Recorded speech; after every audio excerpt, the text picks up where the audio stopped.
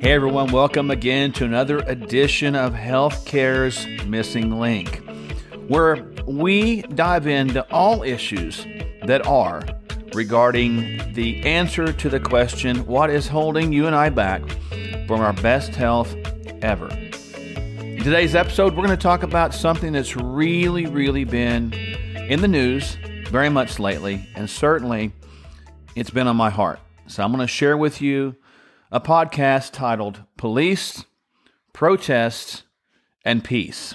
Can all three exist? We're going to dive into those subjects in just a moment.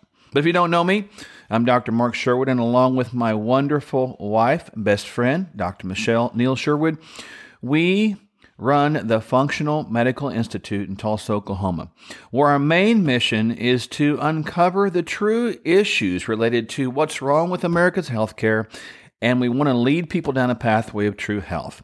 With that said, we get the opportunity to share with thousands of people, not just in America, but all around the world, helping them, in a partnership with us, achieve the best health possible.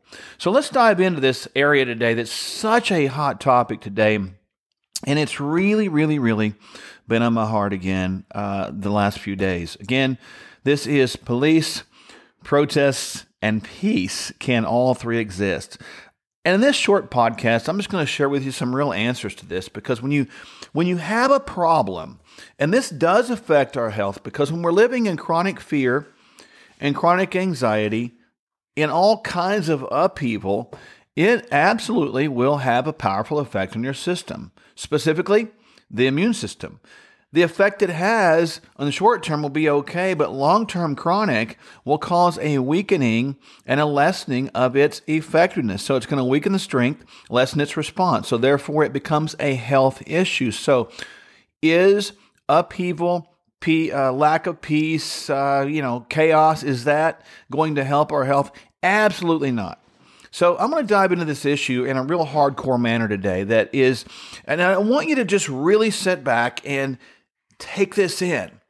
Take it in, stop right now, and take a deep breath and get off of one side or the other and just sit back and observe, listen intently with your heart and your mind very quickly. So I'm going to dive into, of course, the Bible, because again, whatever you believe we believe this is God's word, but if you don't believe that, that's okay. It's a really good book with a lot of good information.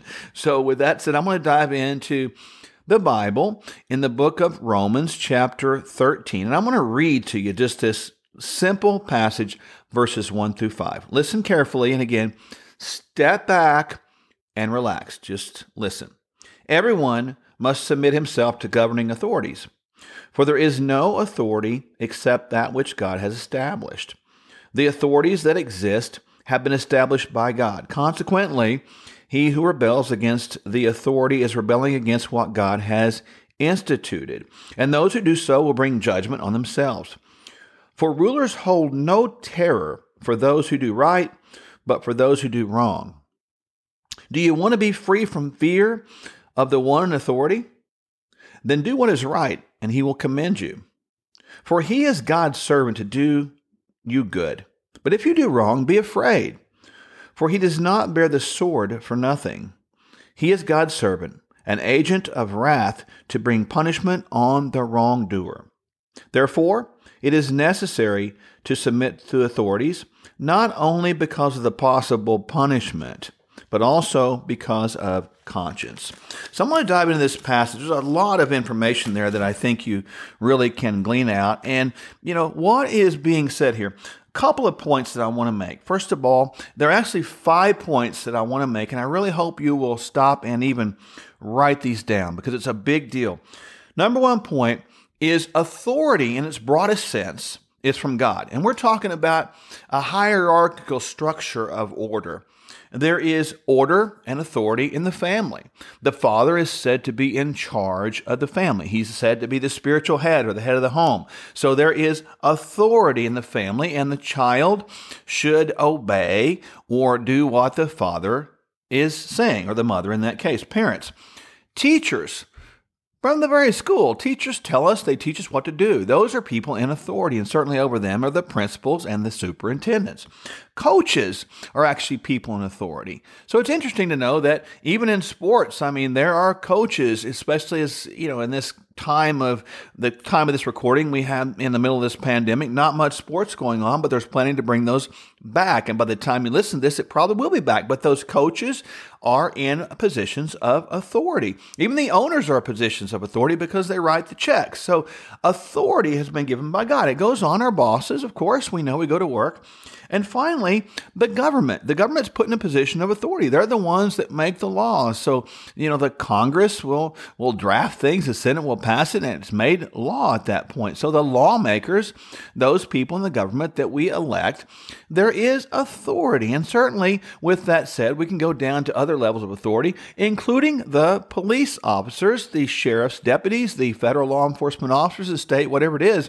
These concepts of authority are put in place by God for our good. So we've got to establish in point number one that authority, in a general sense, is from God, and it's so that we won't live in chaos. So we'll have a set of rules to follow that are going to be sort of enforced so that we become all we're supposed to be. So again, authority, rules, order is from God. Point number two, and it's clear in this passage, we are all called to obey authority. Now, this doesn't mean that we cannot protest. Protests are fine. We can protest to our coach. We can protest to our teachers. We can protest to the police. We can protest to the government. We can protest towards our father if we want to, protest towards our parents. In other words, we can have disagreement. And disagreement, friends, is an opportunity not for something negative, but for something positive. It allows people to see different sides of the coin. So hear this carefully.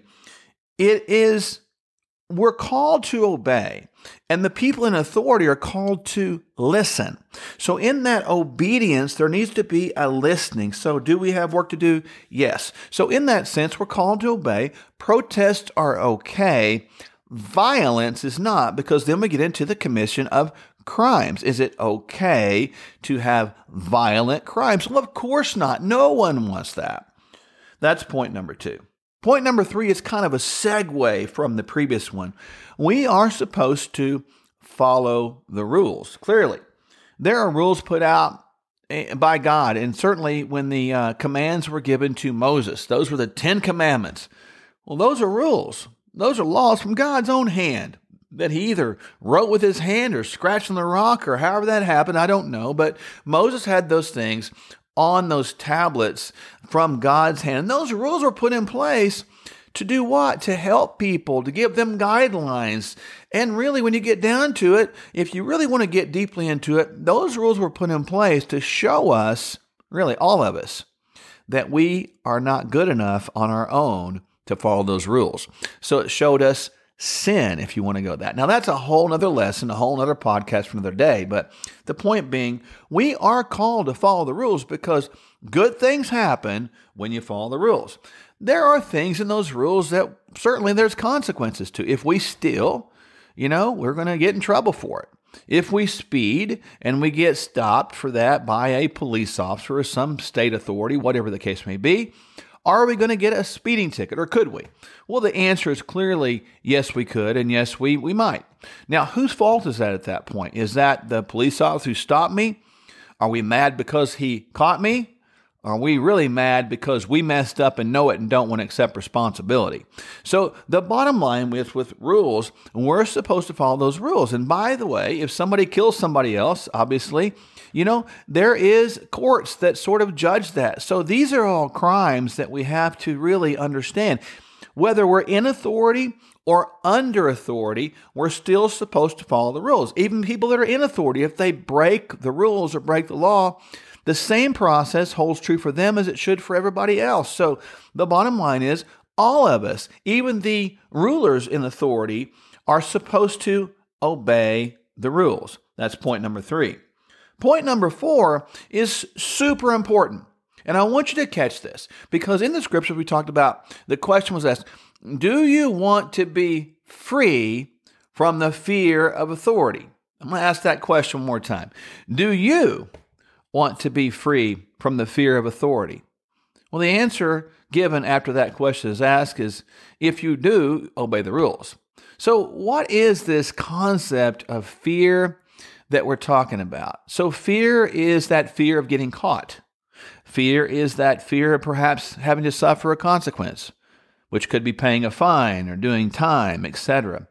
Fear can breed certainly a negative, because sometimes if we do something wrong and we don't want to get caught, we might run. We might fight. We might not agree with those people that are trying to hold us accountable.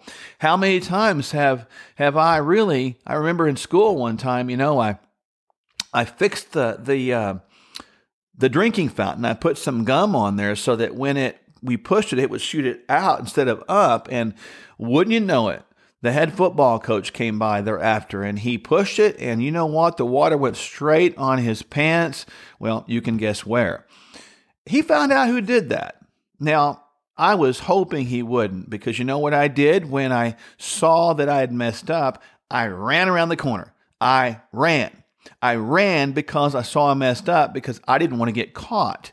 Now, when I got caught, he called me to the office. I was called to the office, and wouldn't you know, I had to put my hands on the desk, face away from them, and take two big, gigantic swats from a wooden panel that seemed like about 8 feet long and 3 feet thick with holes in it.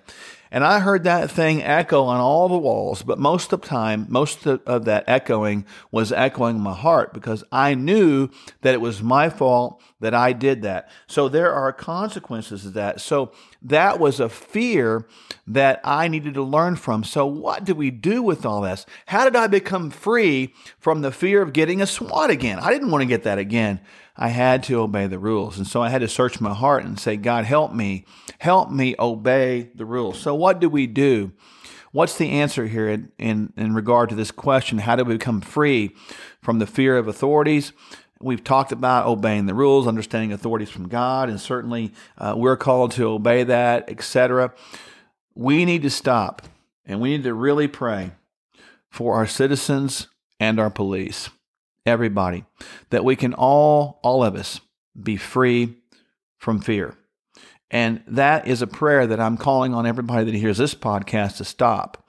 And it's simply this: God, make me free from fear. Teach me what it means to be free from fear, and let Him work in our lives with that. Whatever He needs to do in me, let that be the case, because I can't blame my fear on someone else. I want you to hear that. I can't blame the fear on someone else. I can't blame my fear on authority. I can't blame my fear on the teacher, the bosses, the parents, the law, the government.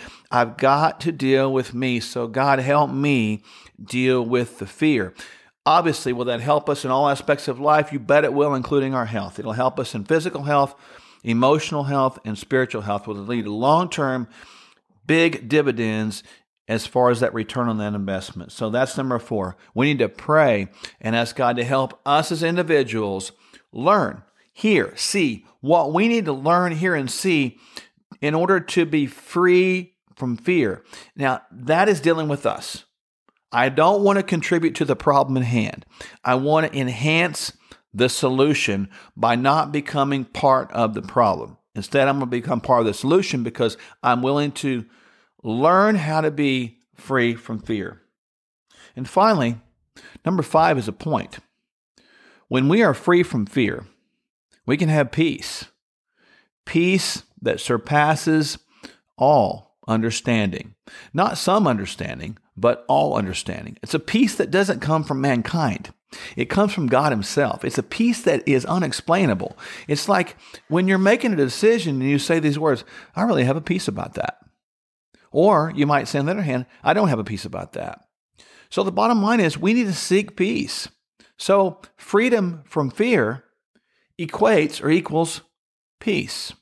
So the question at hand that I asked at the beginning was, police, protests, and peace. Can we have all three? The answer is unequivocally, in all caps, YES, yes, we can. And we, as individual people, need to start getting into the eye of that, to allow God's eyes to look upon us so that we, as individual people, that Mark, Michelle, that we will be what we need to be in order to be people of peace. So police, protests, and peace, yes, they can exist in one. Yes, they should exist in one. Listen, all of them.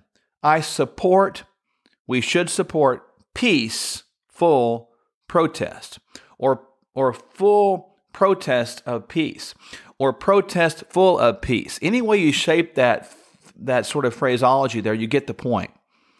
Protest can bring discussion. Protest can bring ideas and perceptions and sides of a coin that we haven't thought of. But ultimately, within that process, we need to obey the rules. When we obey the rules, listen, this is my final thing I'll say to this in this podcast. When we obey the rules, we can be free from the fear of authority because we're not going to get in trouble, right? We're not going to have the consequences. We're not going to go to jail or whatever the case may be, or get a swat on your backside like I did. But when we obey the rules, we are absolutely honoring God. That's the thing that should supersede and override everything. We need to learn that honoring God has got to be the number one prerequisite for our life. When I say that I believe in God, or I say I'm a Christian, or I say I'm a saint of God, whatever I do, if I don't live that out, why would people want anything I have? If I'm not honoring and obeying things because I want to be a good reflection for a kingdom and a cause higher, what good is that? It's under that kind of context of faith without works is dead. So when we talk about this idea of following rules, we need to honor God just because He made authority for our own good. We don't get a choice about which pieces of the authority we want to follow or not. But we do have the opportunity to ask God why. Why, God, is that a rule? Why is that something I should follow? And should I follow it? And He's going to give us the answers. We need to learn to honor God with this context. So peace, protest, and police. Oh yes, we really, really need all three. I hope this has been a blessing to you today. It's a little bit different, but as we say at the beginning of these podcasts, everything we do is designed to help and enhance our long-term optimization of this thing called health, a thing called life. And there's many, many, many missing links in there. Perhaps in this day and time, this is one of the most major ones that we could tackle. So I hope this blesses you greatly today. And one thing you can do with all these episodes is you can subscribe and find out what's coming next, who's coming next, and let's help each other attain and maintain our best health physically, emotionally, and spiritually for all the days of our life. We'll see you in the next episode.